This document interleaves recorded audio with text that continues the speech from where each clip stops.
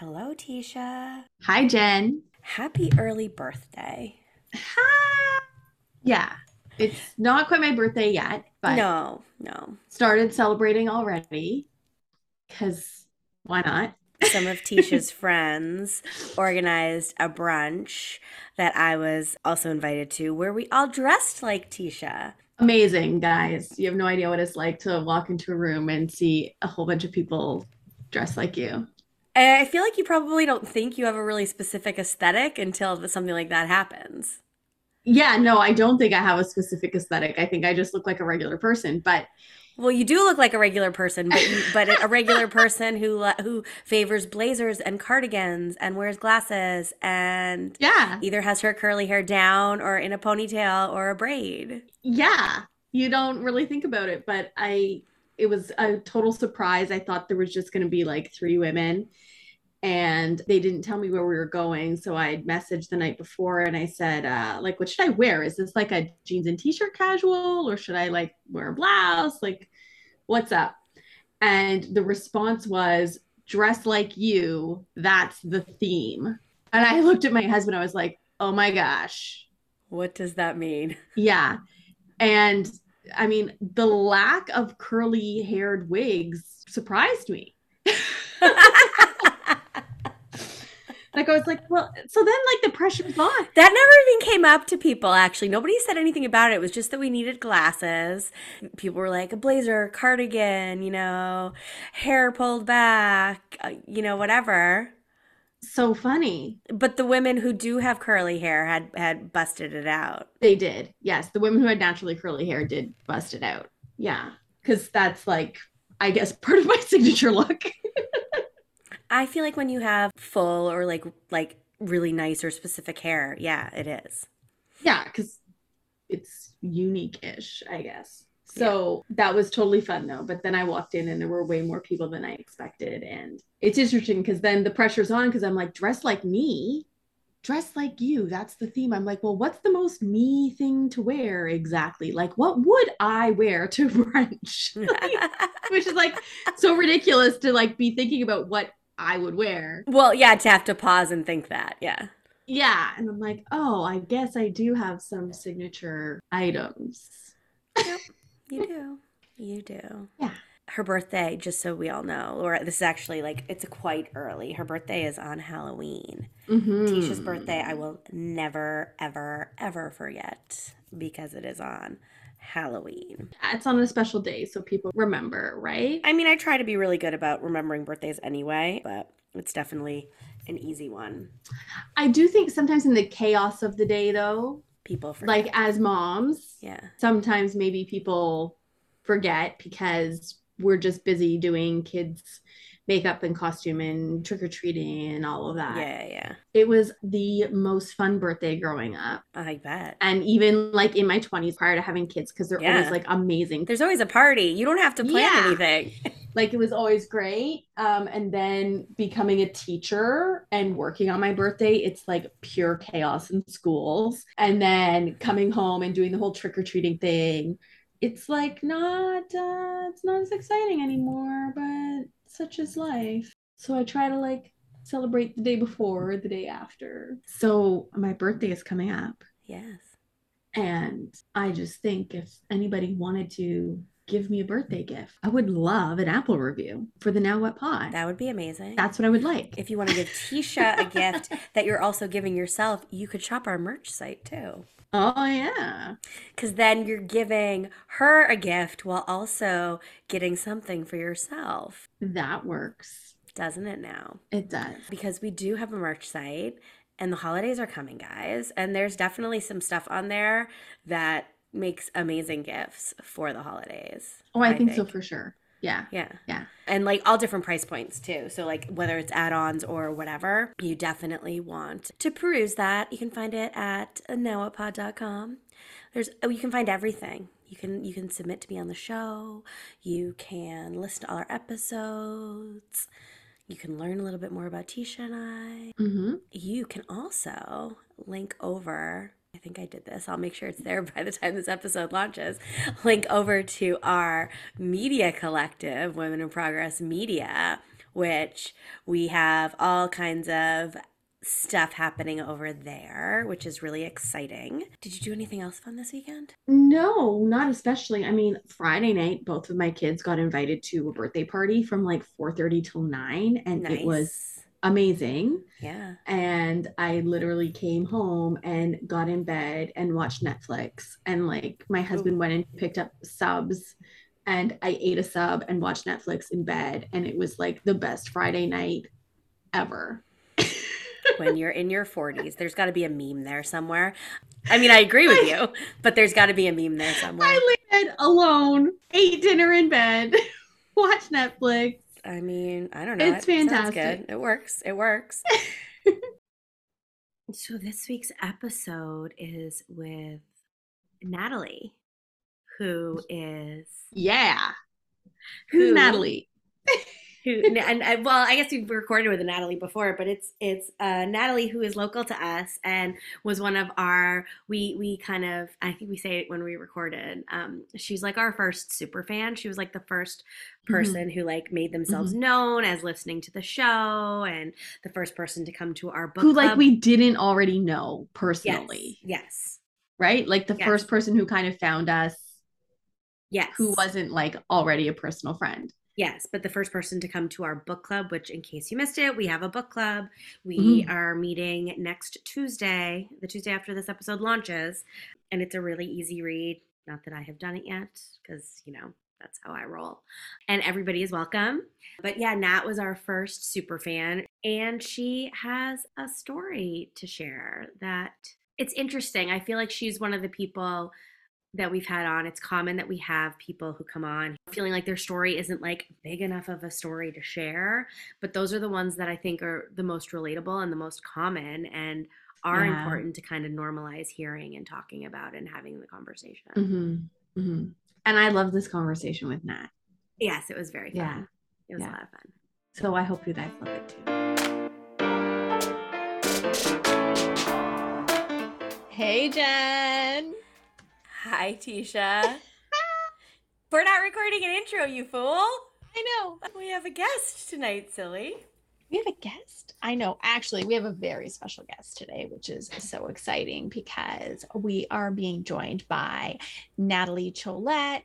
And fun fact, we run a book club in conjunction with the podcast, and we originally met her as part of our book club, and we love her, and I feel like we're friends.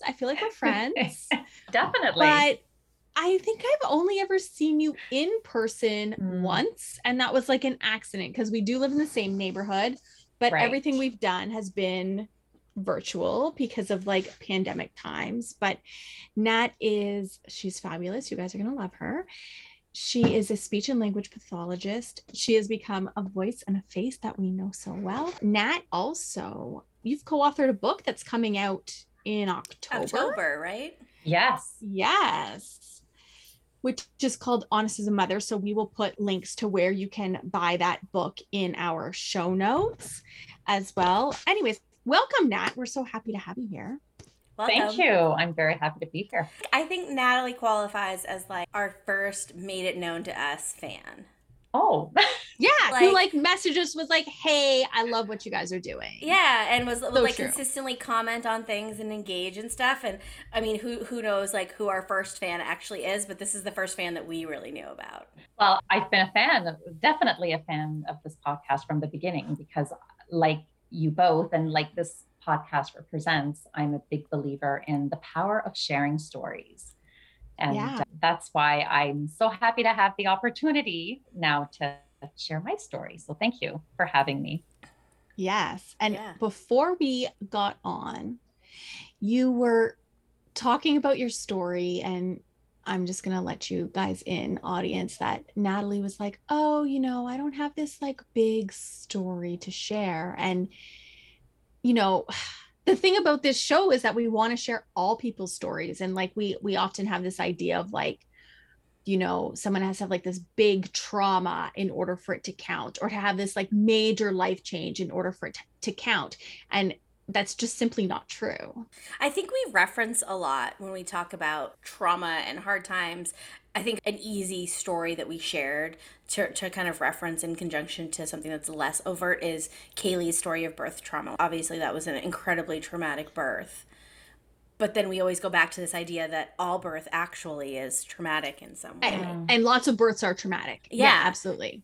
But even if it doesn't appear that way on the outside.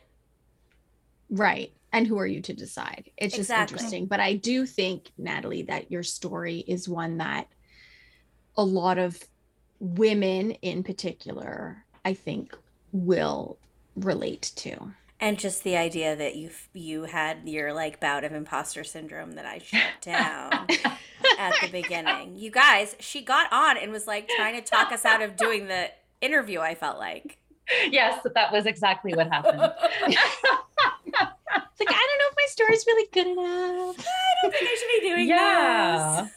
Yeah, total imposter syndrome, because I'm just an ordinary woman. I'm 47 now. And yeah, my story is not that remarkable, but it's mostly, it mostly came from a series of life events that brought me to a point where I came to the realization that I had completely abandoned myself, and that started from a very early age.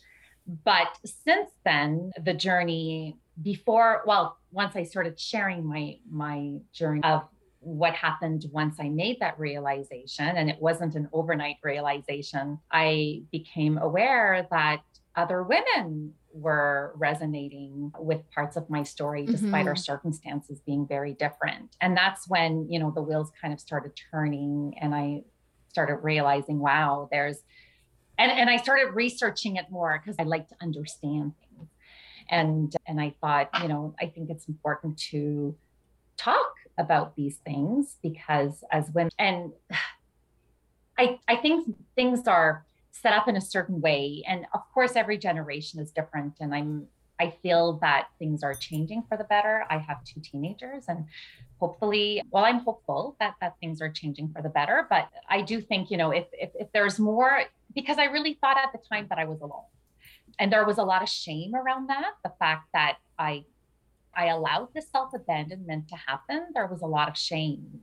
But speaking to other women who then chiped in and said, oh, I kind of went through something like that too, or I'm feeling a little bit like that, made me feel less alone. And it's really nice to have support from a community. And that's what's so great about sharing stories. And I wanted to raise a bit of awareness so that other women may not find themselves at 45 or, midlife, kind of finally waking up to the fact that they've been zombieing through life. So my hope is that there's going to be a bit of awareness around that. So why don't you take us back to the beginning and how you kind of got to this point? Okay, I think the big catalyst in my story really happened in January of 2019. At the time, things were starting to unravel in my life slowly, although I wasn't fully conscious of it. What really pushed me to the edge was that I was facing a daily morning commute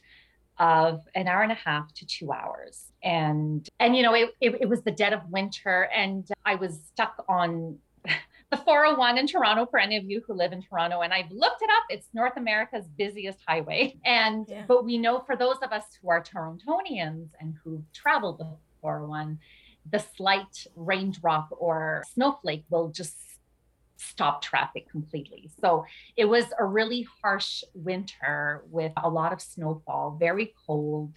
And yeah, it was just my commute extended from an hour to an hour and a half or 2 hours. And I was basically stuck in my car with the odometer not going any faster than 10 kilometers at a time, or sometimes it was stopped for, I was completely stopped for a good minute. So I had one of these commutes for a short period of time in my life, and it was awful. I think I did it for a year, 2 years, maybe. Yeah. I couldn't take it anymore. I got a new job. It's awful. It's awful. Wow.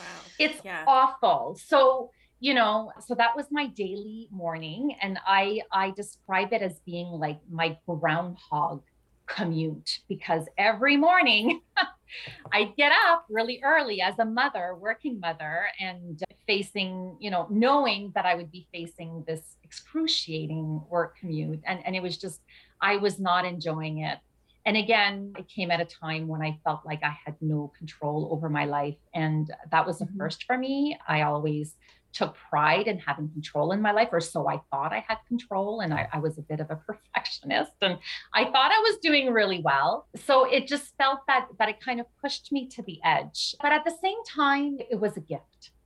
Now that I look back on it, because I was forced to really confront the reality of of my life. And you think that was just like the time sitting alone in your car? Just what else are you going to do but think about?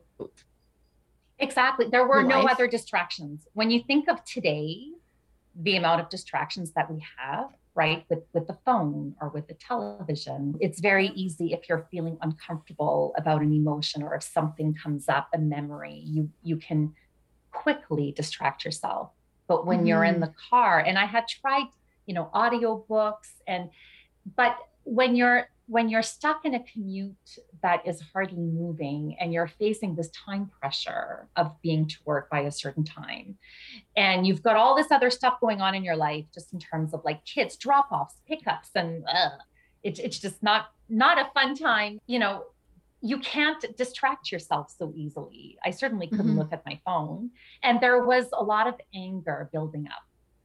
So there was this anger and darkness that was building up in me, which isn't like me. I'm not an angry person. I'm pretty optimistic. So I was becoming someone that I didn't recognize. And I get to work at my work location, and I felt that I carried the anger and the darkness with me. I had a very hard time letting it go. And that's when I realized, ooh, this is really affecting me. I couldn't shake it off.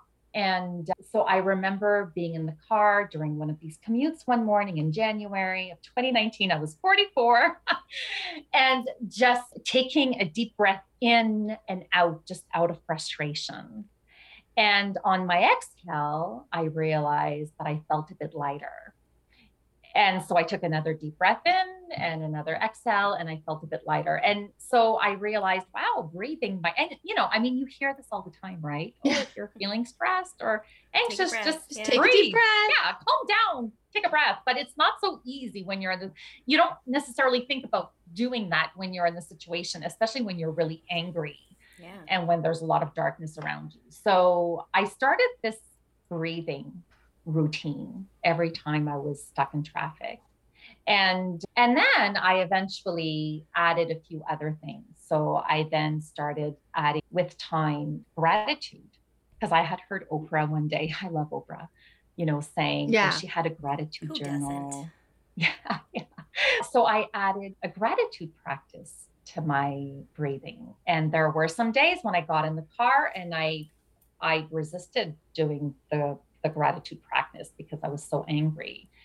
But then I would force myself to stick with it. And some days the only thing I could think of was, I'm grateful for this car, because if it wasn't for this car, I wouldn't have this job and I wouldn't be able to support my family, blah, blah, blah. Anyhow, and then I kind of added on to that mindfulness routine in the car. And I didn't know anything about mindfulness at the time. It was just kind of things that I had heard over the years, and it was helping. The anger was slowly dissolving.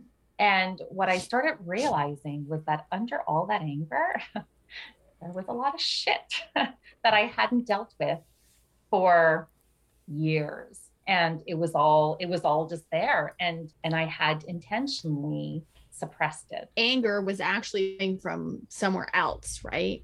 Well, yeah, we hear all the time that anger is a secondary emotion, right? Yeah. Yes. It was never about the commute. It was about where I was in my life and how unhappy I was. And although I didn't know it at the time, it was a lot to process, but basically the commute ended up being a gift because I was able to kind of, for 2 hours in the morning, it kind of forced me to uncover all of that. So basically what I discovered was that I really had no control over my life. I never did. I thought I was in control, but I was just in control of being someone that other people approved of. So all my life I I had been living a life based on expectations, basically, from a very young age, right? Other people, whenever I showed who I was, there was certain responses that made me realize that that wasn't okay. I was either being too loud, too silly, and I think these are messages that girls often get, right? Oh yeah. Like it's like you're too bossy. Mhm. You're being too loud. You're talking too much. You're being too silly. And then when as you Yep. get older, you're a bitch. Mhm. Oh yeah. Exactly. It wasn't necessarily just from people in my close circle. It was also, when I started going to school, right? So I was so hungry for love and acceptance and wanting to belong that I very quickly conformed and suppressed this part of me that was creative and loud and just silly. And that kind of started a pattern. And of course, I didn't come to that realization right then. If I bring myself back to the car, to the commutes and doing that mindfulness routine, what I basically realized was that I was not in control of my life. I was very unhappy. My marriage wasn't working and I was out of solutions as to how to make it better. I felt I had tried all these things and nothing was working. I had no control over my commute. So I really felt like things were slowly unraveling and I couldn't escape that fact. I had to really look at it straight in the face and then make some hard decisions. And, when you have a family, when you have children, and you're living in one of the most expensive cities in Canada, it's very scary to think about leaving your marriage. Again, it was a gift in the sense that I was able to kind of work through my anxiety, all my fears, and it allowed for me, especially through the mindfulness routine that I kind of developed with time, it allowed for me to let go of fear, anxiety, let go of what I thought I should be doing, right? Because a woman doesn't leave her marriage, right? That was another expectation. Well, that's a huge one. Yeah. Even based on what you're saying about like kind of growing up, that you just wanted to try to fit in and you kind of led a life where you are following expectations, which I take to mean like you went to school, you got married, you bought a house, you had kids, like the straight agenda. The straight agenda. The straight agenda. Right? Like I take that. Exactly. I mean, you didn't have to lay it all out, but you're like, I followed expectations, but like, yeah, we got it. She followed the straight agenda until she realized, Because when I first started realizing how unhappy I was, there was a lot of shame associated with that because I had a good life for all the reasons you mentioned. Yeah. I met all the expectations. So why was I did what I was supposed to do. Check. Why am I sitting here unhappy? Come on. Really? Well, and for all intents and purposes, you probably had a beautiful home. You lived in a beautiful neighborhood. Yes, really. I wasn't lacking anything except myself. I didn't know who I was. Well, exactly. All of that.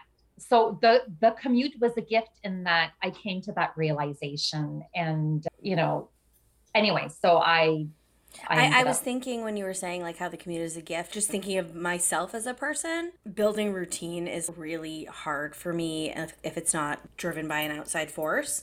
And I've never been able to keep a consistent journaling routine or mindfulness or any of it. But like that commute forced you to do it for long enough that you built that habit into a necessity into your life. So I feel like it's also a gift. I mean, just again, depending on the type of person, it's a gift from that respect as well. Yes, all that you learn from it, but just even turning that into like something that you need to be able to have a part of your day.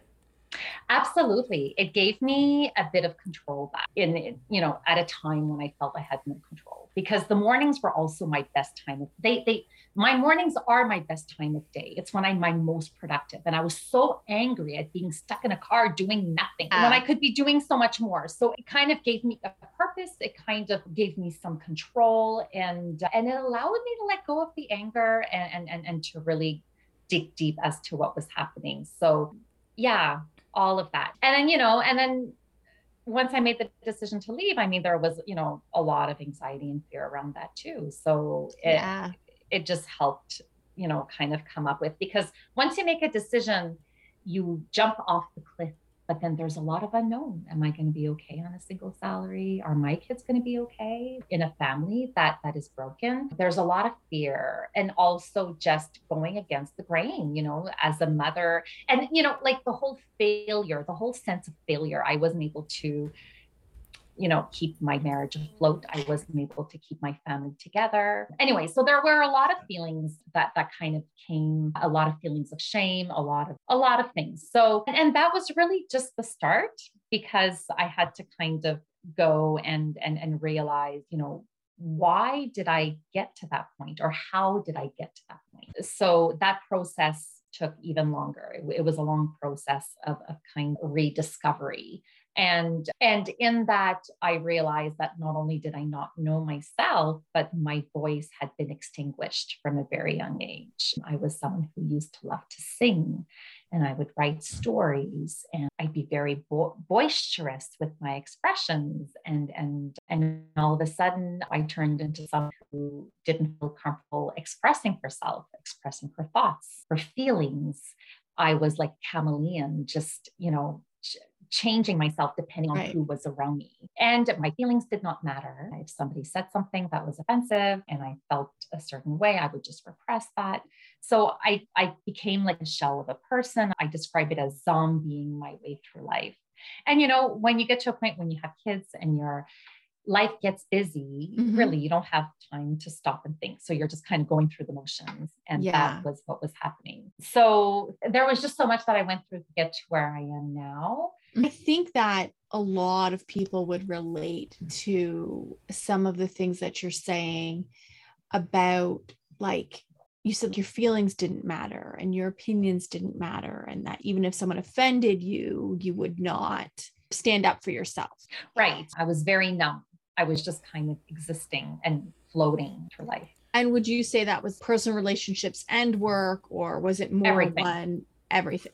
Everything. It's like I was present, but I wasn't. And I was even very disconnected from my body, right? Like as I kind of reconnected with my body, I realized, my body sends me messages through emotions, right? And I can feel these things in my body. And that was I just discovered that about 2 years ago. I never knew that before, which is kind of crazy when you think about it. And I felt very uncomfortable with attention. So I think too, right, when you're in that space of not knowing yourself, any attention that comes to you, you feel very uncomfortable. So you'll just deflect that or merge yourself into whatever you think you're supposed to be. But in the process, through that mindfulness routine, I started becoming more interested in mindfulness.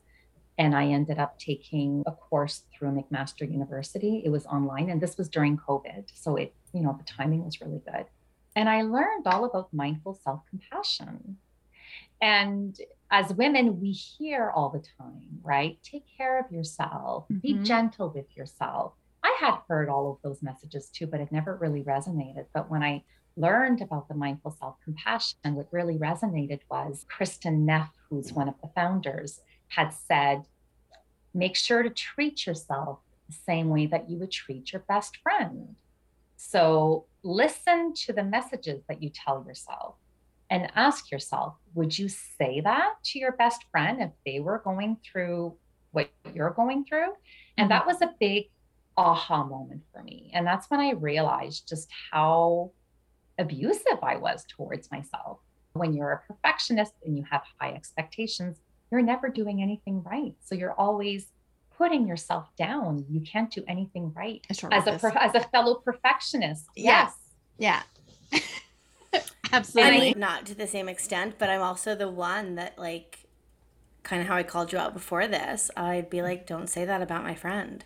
Yeah. Yeah. And that's great. Tisha, if you were to say I'm a horrible teacher, I'd be like, don't say that about my friend. But would you say that about yourself too, Jen? Like are you saying that when it comes to the way that you talk to yourself?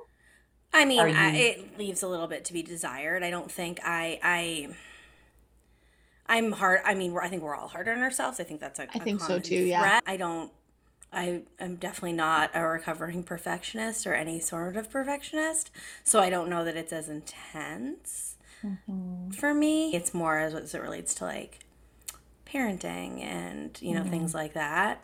But I think it's something that I've also been more conscious of and working on. And like, I think just in my own journey, in terms of my own story, I don't know. I feel like my own story gave me carte blanche to be like, yeah, my life is, I'm like pretty fucked up. Yeah. You know, like there's a freedom in that. As messed up as it is, there's a freedom in it. It's like, well, of course I can't do this very well. Like, look at what I've dealt with to now. Right.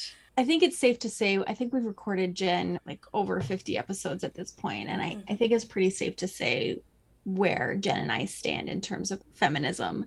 And there's so much of what you're saying that I think has to do with the way that we raise girls. Yes. Because as girls, we're really taught that we aren't supposed to rock the boat too much.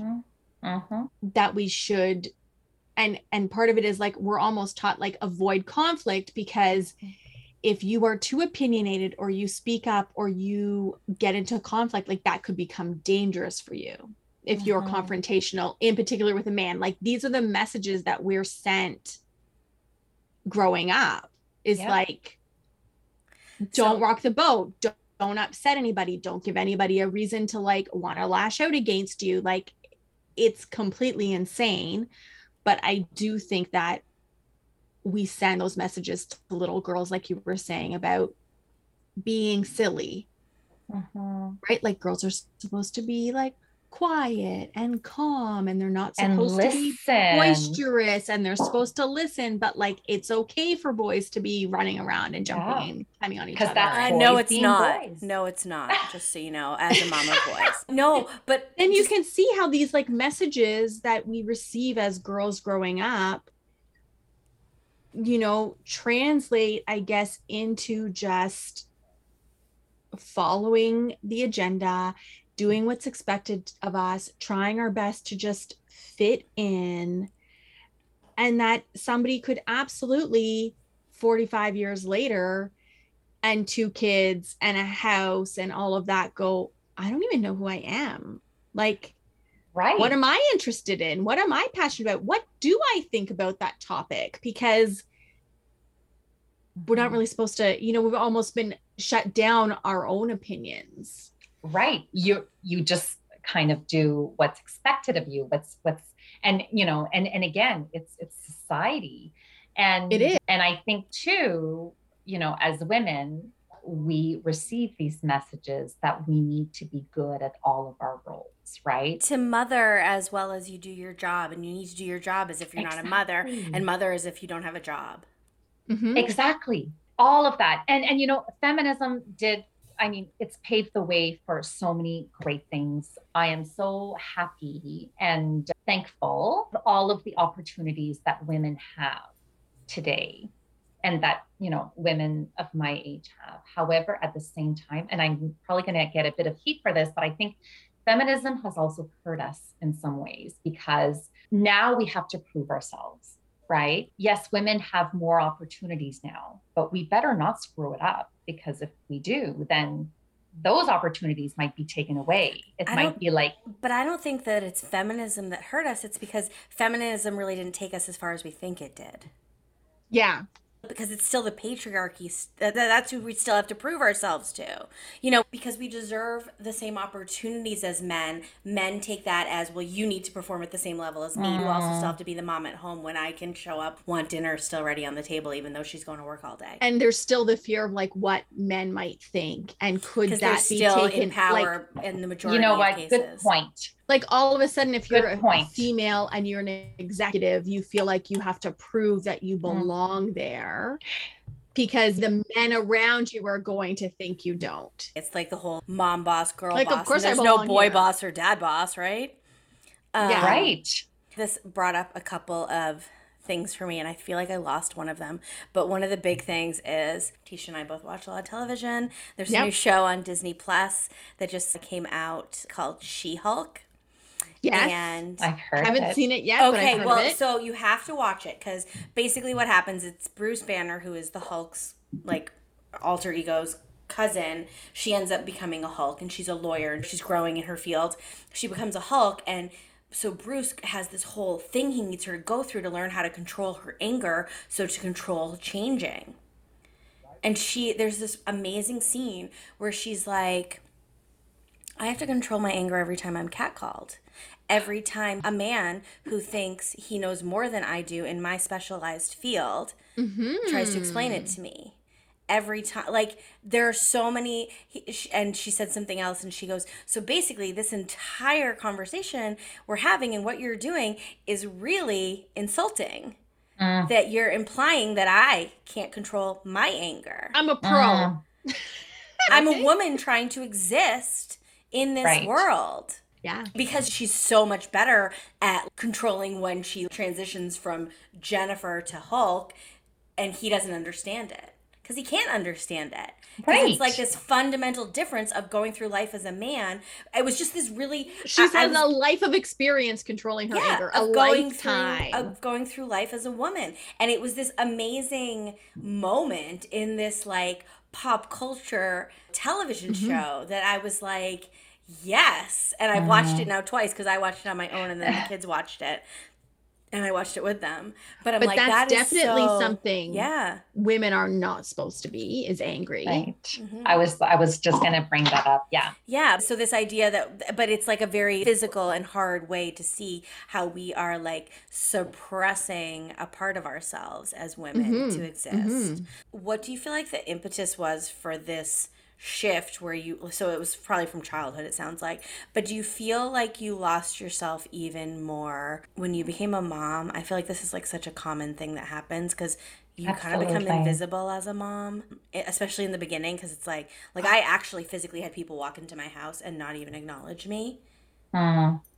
It's funny because you said mom and I thought you were going to say wife. Like, do you think that changed when you became and you said mother? I thought the next word was going to be wife. I mean, maybe, see, that was not my experience as a wife. So it's really a self-serving thing, but also something that I've spoken, I feel like here and just in my life, I've spoken with a lot of women about, because it's wonderful that here in Canada we get this year of mat leave, but it also, like, you immerse yourself in it, and if you have a career that is a really big part of defining who you are, and you step away from it for a year, like that, I don't know, I feel like, I mean, and I didn't step back into anything, so I really felt like I had no freaking clue who I was. Like, there's not much credence given to how much a woman changes in that time, and how does she find her way back to either, well, you can't go back to who you were before, but like, you know, marrying these two pieces of you and finding where that all shakes out. Definitely. And, you know, it's a hard role. I think we don't often talk about how difficult motherhood is. I mean, it's definitely very gratifying, and it's a very beautiful experience in so many ways, but it's is exhausting. Yes.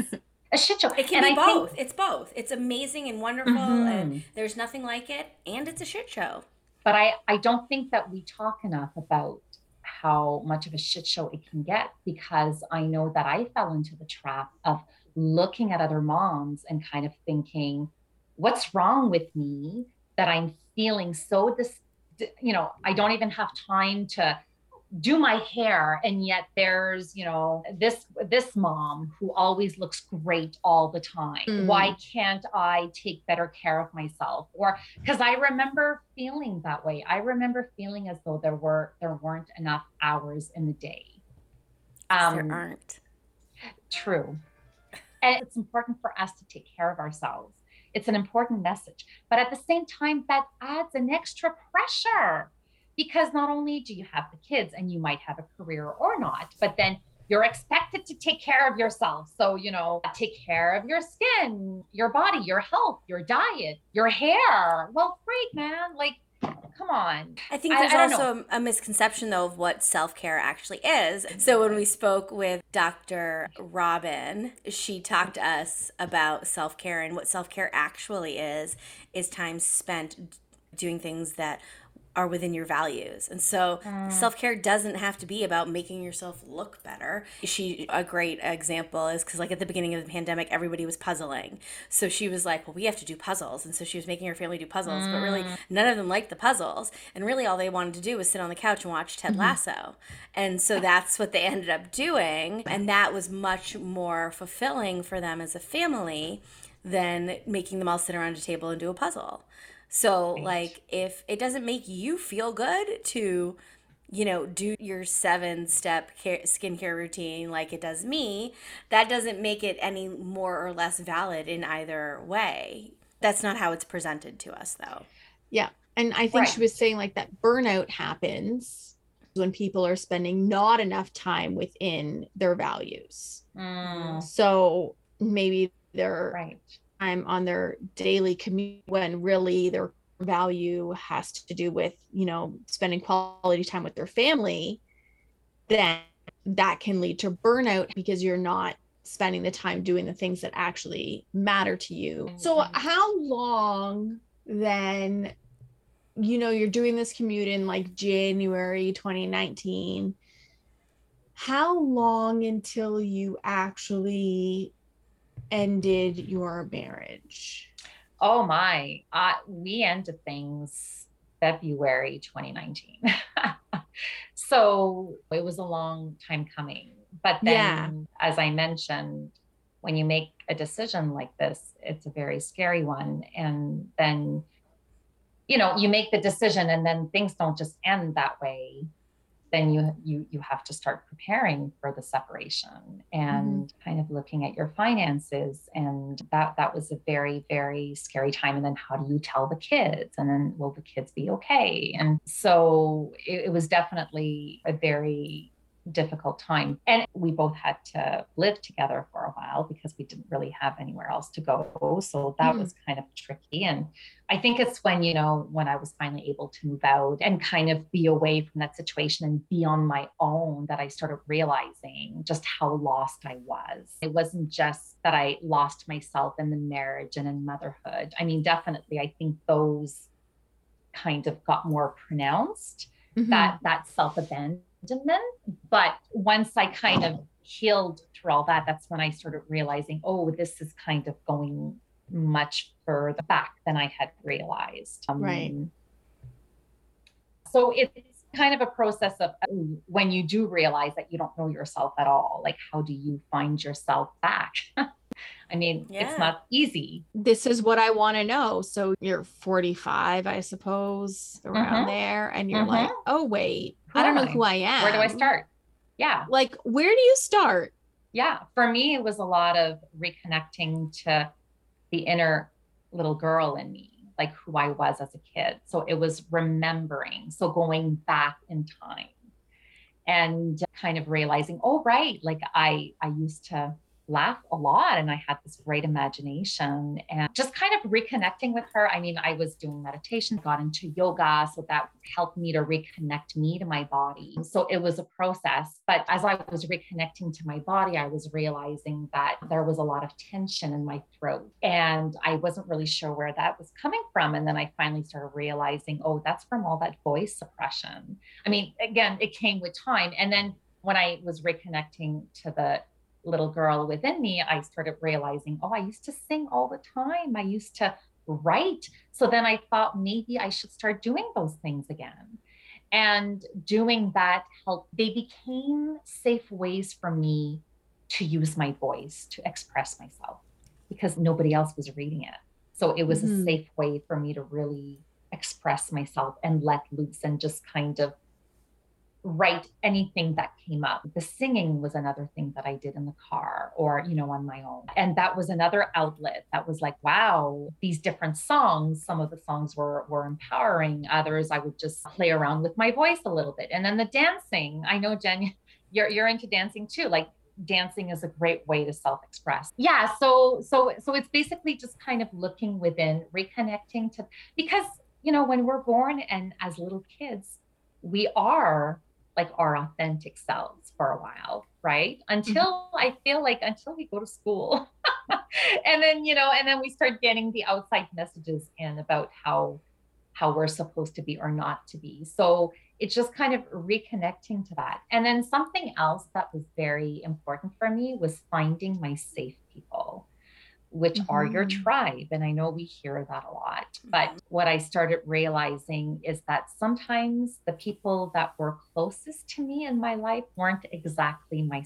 safe people. My safe people were those who allowed me to be myself, even if, I wasn't fully myself. Those times when that real me kind of came through, they wouldn't say things or do things that would make me feel like I needed to hide again. And sometimes they would say things to me that about me that was a positive thing. For example, I remember a friend telling me that I was very creative. And I remember just fighting back and going, what are you talking about? That's not me. You're just saying that. And we had this long discussion about, her trying to prove to me that I was creative. She was like, but look at what you're doing with this and with that. I mean, that's creativity. And I was like, no, it's not. Anyways, it was that back and forth banter. But, people who really see you for who you are, and they sometimes see you better than you see yourself. Because afterwards, what she had said kind of started resonating. And I realized, yes, you're right. There is a creative side of me. And I just suppressed that because there was no space for it. It was too much of a risky thing. So those, and really your safe people, like I believe there's, and I know it's going to sound corny, but I believe there's a light in all of us. And there are some people in your life who don't like that light of yours. They feel threatened by it and they will dim it as best they can. And I don't think they're always aware. It might be that their insecurities flare up. And so they're going to say something or do something where you will dim your light. So I had a lot of people in my life who were dimming my light. And then I started becoming more aware of those in my life who allowed my light to shine. But not just that, they actually urged me to shine brighter. Right. And they weren't threatened by that. No. Right. So it's that full acceptance and that uplifting, when you're around some people and you leave feeling so much lighter and happier, whereas there's other people you leave and you kind of feel a little down or empty or whatever. Like the people whose presence you're in that leave you feeling lighter and happier, those are your safe people. So it became important for me to identify those safe people because I could be myself with them, and they validated who I was, and they accepted who I was in that way. So finding my safe people was important, finding safe ways to use my voice or to self-express. And the self-compassion was important too. Like just kind of, again, be more aware of how I spoke about myself and to myself. And that led the way towards accepting who I was, because for the longest time, I would compare myself to other people and say, I'm not this enough. I'm not that enough. I need to be more like this, right? Not allowing myself to just accept who I was. So as the real me was surfacing, and I feel like, okay, I kind of like this part, but I want to be more like that, but I don't really like that. It was kind of just with the self-compassion, it was kind of just making way towards that. But I don't even like baking. So who cares if I'm not good at it? Who cares if I'm the mom who doesn't bake? I don't like it, and that's okay. Right? Like, so the self-compassion was also huge, just kind of letting go of those pieces that I felt I needed to be good at as a woman, as a mother, as a, as a whatever. And then just accepting those parts that were really a part of me, even if, it wasn't totally kind of accepted for women. And that led to self-love. And lately, so I've been doing these, have you heard of breathwork classes? I haven't done them, but oh my gosh. So a friend told me about breathwork classes, and I've been doing them, and they're once a month. And wow, they are really transformative. Anyways. So I know you don't like the cold, but I actually think you would really enjoy cold dipping. No, I knew you were going to say that. No, I've heard a lot about it, and I've heard many of the benefits, and I will not say that I will never try it, but it's definitely not something that I'm dying to try. Well, but so you do it, Jen? Not regularly and not enough, but it's you can also do like a contrast shower, but that I don't like that. I would much rather, honestly, like I'd rather submerge, like completely go into a body of water than to have cold shower. Like that is not pleasant for me. But yeah, it's pretty great. I've heard it's all about like your nervous system, right? Like regulating it. I've heard so many great things about it, and I'm sure I'll try it one day. I thinking about it makes me cringe because I hate the cold. The breathwork classes kind of do that too. You bring your... Well, there's like a lot of people who like kind of combine them. Oh. Combine the breath work. Oh, right. With the cold dipping. Yes. And then usually there's like a sauna element as well. You mean after the cold dipping? And I think depending on what you're doing, yeah. I would do the sauna thing. But... Since Jen and I first met you, we've seen you like explore so many different like facets of yourself. And so I've seen that you like went to a concert by yourself. Oh yes, I loved that. You started dragon boat racing. Right. You co-authored a book. Like two, actually, there's another one coming out in January. Oh yeah, two. Oh, yeah. With two Jessica Buchanan. Yeah. Yes. There's just been like I have been witness mostly through social media, but I feel like I've been witness to so many changes and so many different ways that you've been like learning to express yourself and explore maybe what your interests are and letting go of those expectations that we all have built up to. And I guess wanted to say that I think it's really, really beautiful. And I feel very grateful to have been able to like see those things and have those conversations with you. And I think it's really inspiring to a lot of other people who, you know, are maybe middle-aged, maybe they're younger, but who don't know who they are and don't know how to find their voice. And one of the things, I mean, I've been thinking about lots of things while I'm listening to you talk. Okay, so one of the things I wondered about, just in terms of you learning to express yourself a little bit more, do you feel like you have found your voice around those people who maybe weren't allowing you to do that? Like you're co-parenting now with your ex-husband. Like, have you found your voice? Have you found your way to be able to like share your opinions with him, or with those friends who are dimming your light? Have you learned to find your voice, or do you just kind of limit your contact with them? Where are you with that? So, you know, the whole journey with my voice, I mean, it's been a long one, and it's ongoing. It's ongoing. Because of the age that I'm at. So the self-advocating is an area that is still an area of struggle.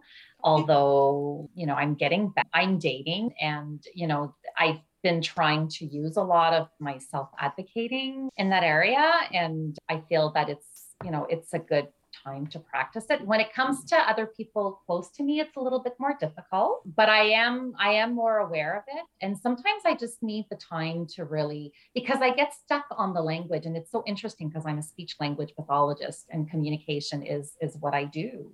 But when it comes to me, and I'm so scared of hurting other people. So I want to find the proper way of doing it. So that is an area of continued development. I've come a long way, but I recognize that I still have a long way to go. And I'm trying to be compassionate with myself in that area. Another area that, you know, I still feel uncomfortable with attention, right? So if I'm center stage or whatever, and everybody's looking at me, yes, that, or, you know, just even listening to myself, I probably won't listen to this podcast when it comes out, because I cringe when I hear my voice. I had done this thing online, and I listened to it after, and my stomach was in knots for a good month afterwards. And I thought, I'm not ready. I'm not at that stage yet. I'm now taking singing lessons, which was another big jump off a high cliff, because I'm singing in front of my vocal instructor. And when I sing, I'm very careful that nobody else is around listening. And now she's talking about, you know, oh, around Christmas, Christmas, we She do this wants you little to concert thing." perform. Yeah. And I'm like, Yeah. no, it's never going to happen. I still have a long ways to go. And so I'm doing, Tisha, what you were referring to in terms of how I'm getting out of my comfort zone and talking about all these experiences. Last summer, I started blogging socially, and that was a big jump off the cliff. And I'm still uncomfortable sometimes. Like I'll post something up and then I'm like, okay, I can't look at it because I'm so self-conscious and it was so uncomfortable for me. But that's another area where I'm pushing myself. I'm just tired of being in the comfort zone of just kind of, I'm trying to live my life in a way where I am true to myself. And I recognize now the fear and the anxiety every time I'm stepping out of my comfort zone. It's still paralyzing. And sometimes I'm not able to do it. Or sometimes I need to take small steps, like the singing. I will sing in front of people one day. Or my hope is that. I was talking to Maureen about joining a band the other day. I'm like, so, what's the process? Because they have bands there that kind of practice together. And I thought that would be fun to do. But then when she started, fun, you'd rock it. How do you know? Yes. You've never heard me sing. Just anyhow, your personality. But then when I feel like you could have presence on stage. But then when she started telling me the steps, then the panic started rising. Like, oh my gosh, there's no way I can do that. But I'm hopeful I'll get there one day, like baby steps. But yeah, definitely, it's been a long process and it's ongoing. You need to just do it. Well, that's what I'm doing with a lot of stuff. Yeah. Well, as far as like putting yourself out there, scary. Totally. I mean, it is. But it's, I think, like a big misconception that I think people in general have. And I'm going to just relate it to my own experience because I can't relate to anybody else's. But like, I always wonder if people think when I post dance videos that it's because I think I'm like badass. And it's more because it's just like fun. And it is actually really uncomfortable for me to post. Like, I don't post them because I think they're awesome. I mean, I usually post the one that I think is like the best of the ones that videos I took, but like it's not because like, oh, look at how amazing I am. It's because it is uncomfortable, but it's fun. And so you can do fun things and you can have fun, but it can still be uncomfortable, and maybe it needs to be a little uncomfortable, Yeah. And like the social media blocking is exactly that. Yeah. Like I even had a conversation with my eldest about, because he is nervous about just about everything he does. And I think we were going to a show the other night, and I was like, hey, I got to tell you something. And he was like, yeah. I was like, I know you get like nervous about new things and like they can be scary. And I was like, just so you know, mommy's scared almost all the time. That was a good message to share with your son. Like almost all the time. Like when we go somewhere as a family that we haven't been before and I don't know like where I'm supposed to park the car or exactly where I'm supposed to go. Like I am like so scared inside that I'm going to do the wrong thing. But we do it anyway. You know what? It's so interesting because I think I feel that way. I would imagine most people feel that way when I'm like going somewhere different, like the parking thing that you mentioned, huge. Like, I don't know where I'm going to park, if I'm going to find a good spot. Oh my gosh. And what if I have to parallel park? Like, wow, there's a lot going on there. But I don't think we share those moments with other people or with our children. No. But as soon as you said that, I was like, oh yeah, the parking. Like I'm nervous about that all of the time. I took my kids somewhere new today that I'd never been before. And I got there and I'm like, I don't know where to go. And I like walked up to the counter. I'm like, so I've never been here before. I really don't know what to do. And that can be so stressful to do. But even though like generally you're going up to somebody whose job it is to tell you where to go. Totally. But it's still really scary. And even, posting things that you've wrote and feelings and thoughts and whatever you've written on social media, like and on Instagram, things like that. That's kind of what it's there for, but it doesn't make it any less scary. No. And I think that's why it's so important to talk about, how it really feels, because I think so many of us, again, we judge, we see other people doing all these things and we think, well, that's because they're brave or they're good at that or whatever. It comes easy to them. Not so much. Like and I've been very candid in my posts about how difficult it is, and how it's like jumping off the cliff, because you went to a concert alone. I mean, my mind was blown. And also, I was so proud of you. Oh, thank you. I was proud of myself too. Yeah. And so you should be. I mean, you like the band, right? Yeah. So like you're going to have something in common with the people who are there. I've been going on my own since, like I've gone to see them again alone. Anyways, I think too of my kids, right? Like of the girls, I think, if they see me doing all these things, hopefully, they'll be, and I, like you, Jen, I do tell them it's not easy. And I think it's so important for our kids to know that, because they see us doing all these things and they think we're perfect, and they have how, like, to live up to that. And it's so easy to look at another woman and be like, oh, she's so confident. Like, yes.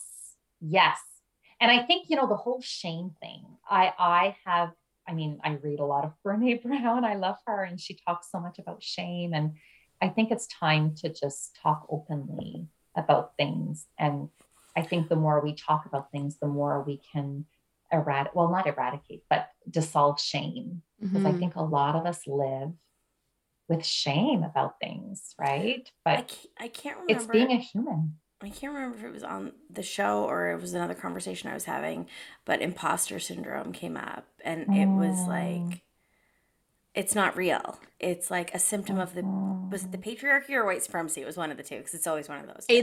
Was it with Jess Sims? You can go back and you can listen to Allison Venditti. That's right. It was Allison. And she was talking about, a lacking confidence or something. I said, do you think that was a bit of imposter syndrome? And she shut me down so fast. She was like, no. And that's not real. That's not a thing.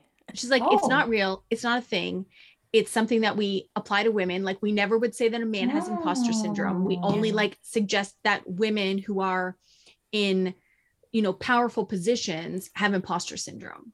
And like, stop. She was just like, stop. This is ridiculous. We're not talking about imposter syndrome anymore. It is like something we made up to make women who have like power to actually to feel, I don't know. Well, it encourages us to like compare ourselves to one another, because you feel like an imposter because you think somebody is doing it better than you, right? But like, and it's always another woman or somebody else, or a man is doing it better. So like, why should I do it? And she's like, a man would never think like, oh, I'm an imposter. I don't really belong here. Right. Doing this or talking about this, and that women need to like let go of that. And that the only women that we hear talk about that are women who have, positions of power, privilege, Interesting. prestige. That's a very good point. I'm like, I've never thought about that as like only something that we talk about, or we only hear women talk about having imposter syndrome. But it's true when you think about it. At the very beginning of the episode, I made reference to that I'd seen you in person once. And it's because I ran into you at a local bar, and I was there with some other moms, and you were on a date. So we're coming back full circle to your dating. And I remember you saying like, you know what? He was like, I think you said, he was a really nice guy, but I wasn't feeling it. And so I don't think I'll go out with him again. Yeah. And I admired having that conviction. And I don't know what it's like to date at our age, but I remember dating in my 20s. And I think I was probably a lot more forgiving than I should have been, and probably a lot less picky than I should have been. Same here. And I remember in my 20s just thinking, okay, TikTok, I'm not getting any younger, and I want to be a mother, and all my friends are getting married, or, so definitely for me, I can only speak of myself, that played a part into, my, like, just the man that I dated, right? I wasn't just either, but, I took a dating course back in February. I was going through all this self-healing journey, but it's such a long process, and I'm still healing, but I wasn't meeting the right people. And I started recognizing that I had this anxious attachment style. I don't know if you've heard of all these attachment styles. Mhm. And anyhow, so I did a bit of digging to find out more. And then I realized, oh, like I kind of understood why I had that and why I wasn't picking the right people. And so I took this dating course online, and oh my gosh, it was transformative.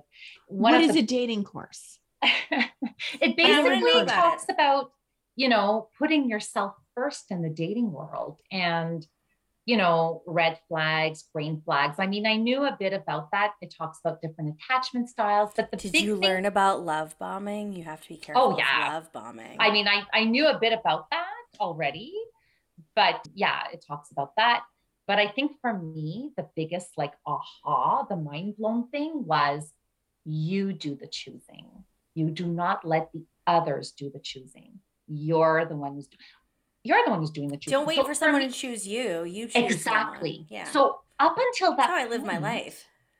yeah, well, that's fantastic because I was doing it completely wrong up until that point. And again, it's that whole conforming, right? Wanting to please, wanting to be chosen, wanting to. So up until that point, I was changing a bit of myself, even though it wasn't as profound as before, because I was a bit aware that I was doing that, but to get the person to choose me. Mm-hmm. Forget about if I really liked the person. It was just, are they going to choose choose me? Yeah. So well, that's part of like that people pleasing, I think, right? Yeah. Well, yeah, there's that. Yeah. So when I saw you, Tisha, at the bar, I was like, yeah, no, I'm the one doing the choosing now, right? Like it kind of like I love it. To change the way that I think. Yeah, I don't know. That actually is not something that I have had a problem with in life. You are like special, Jen. But when I would go like in my 20s, when I'm something. Jen has like so much self-conviction though. Like I think that's the way. I think it's very healthy, and I think it is. I mean, I still question myself a whole bunch. I question myself a lot. Like it's not like I think I'm the shit all the time, but I definitely like there were those moments when I'd be like feeling good, and when I was in my 20s, I'd walk into the bar, and like this is why I hate online dating, because I was really good at picking up people at bars. Like really good at it. So you and need I'd to be go like, to the bar. and I'd be like, get a babysitter, go to the bar. Let's go out, Jen.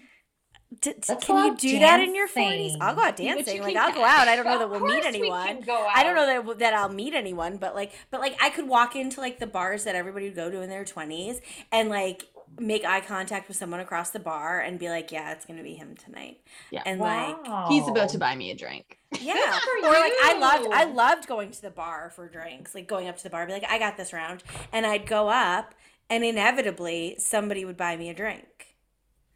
And I wasn't so cocky that like I wouldn't bring a wallet, like like you see in movies or whatever. Like I'm not paying for anything tonight. It wasn't even about that per se. But I could just strike up a conversation with someone and like be like, yeah, you're gonna get this for me right now. It sounds like you're very self-assured, which I love. I think it depends on the circumstance and the like all of that. If I like conversely walking into like a networking event, oh my god, I'd rather die.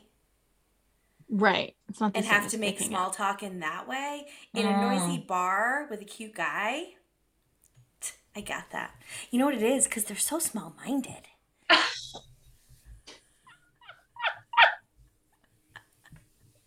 You smile at them and that's all. Yeah, I know. Easy done. You like push them up a little, like show a little bit of skin, and yeah. I mean, which when you think about it in that context, how the fuck did we let them take control? Yeah, well, I mean, look at all that we do. Come on, as women. Right? I mean, I don't know why women. I mean, we should be ruling the world. And I think that's why they've been repressing us for all these years, is because they just know how strong and powerful we are. Yeah, and they should be. Yeah. Very intimidating. If you could pick one nugget that you would hope that a listener would take away from hearing your story. There are so many of them, but if I had to pick one, it would be to put themselves first and to I really hope that women believe in their worth, that they are worthy, to put themselves first, and to make sure that they, that they stay connected to who they are. Mhm. Because for me, reconnecting to myself has been the biggest gift that I could have given to myself. Because I feel like, I've rediscovered my worth and I'm living a life of purpose. And so I've given myself back to me and to the people in my life, especially my children. So yes, that is the one thing that I hope that women take away from this, is that they are worthy of putting themselves first. And if they do feel a little lost wherever they are in their lives, to maybe not be afraid to go on that journey to rediscover parts of themselves again. Mhm. Yes. I love that. And I really like that you didn't just leave it at put yourself first, because it's so easy to say that, but that element of believing you are worthy of putting yourself first, Yes. I think is a huge block for a lot of people. Yeah. We're like, I know I should put myself first, but like believing that you're worthy to do so. And if you struggle with that, that's where the self-compassion comes in, or can help, right? So remembering that, wait a minute, am I talking to myself in the way that, like, would I say this to my friend? What I just said to myself, if my friend was going through this, that was like instrumental for me in changing the way that I thought about myself, and slowly leading to me feeling worthy. So self-compassion is a big one. I know we hear a lot about it, but very important for women. Yeah, I agree so much. Thank you so much for joining us on the show. And I really look forward to where this journey takes you, because I know that there are just amazing things coming up for you.